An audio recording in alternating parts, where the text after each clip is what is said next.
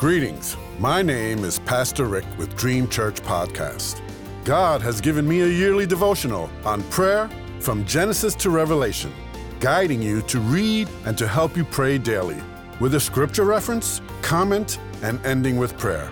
May you be encouraged and walk closer to God, and I invite you to walk with me through this journey. In Jesus' name, amen. Today's scripture reference is for July 4th. Psalm 17, 1-8 says, "Hear me, Lord, my plea is just. Listen to my cry. Hear my prayer. It does not rise from deceitful lips. Let my vindication come from you. May your eyes see what is right. Though you probe my heart, though you examine me at night and test me, you will find that I have planned no evil. My mouth has not transgressed. Though people tried to bribe me, I have kept myself from the ways of the violent through what your lips have commanded. My steps have held to your paths. My feet have not stumbled. I call on you, my God, for you will answer me.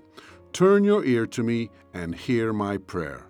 Show me the wonders of your great love, you who save by your right hand those who take refuge in you from their foes.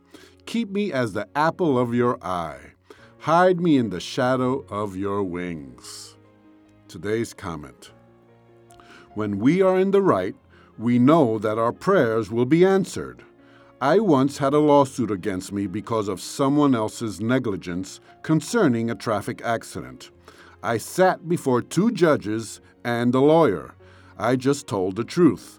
I never stopped praying. The charges were dropped. Hallelujah. I once donated a car, in another instance, to charity. Since I just gave them my car along with an unsigned title, it later became abandoned, and I seemed, to be responsible until I sent a copy of my receipt to the authorities, claiming I had given the car away. These are just a couple of testimonies of how God fights for the just. David cries out to God that his prayer does not come from deceitful lips, that he had planned no evil, that his mouth has not sinned, that he took no bribes. A righteous life has its rewards. God cannot bless us if we are deceitful in our dealings with man, in court, or in our tax preparations. We must first examine ourselves to see whether we are in the faith. Then we also test ourselves. That's 2 Corinthians 13:5. If Jesus lives in us, we must have strong convictions to live in truth. Otherwise, we are hypocrites. We are the apple of God's eyes. It says that also in Zechariah 2:8. We can hide in the shadow of his wings. That's also in Ruth 2:12. Unless there is unconfessed sin. If there is, let us now pray. Heavenly Father, I lay down all of my hidden agendas and ask you to wash me clean with the blood of Jesus. I want to have favor with you and with man. I need my prayers answered.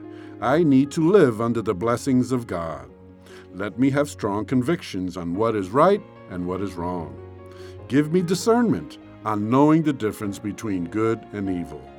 I choose the straight and narrow path that leads to life today. In Jesus' name, amen.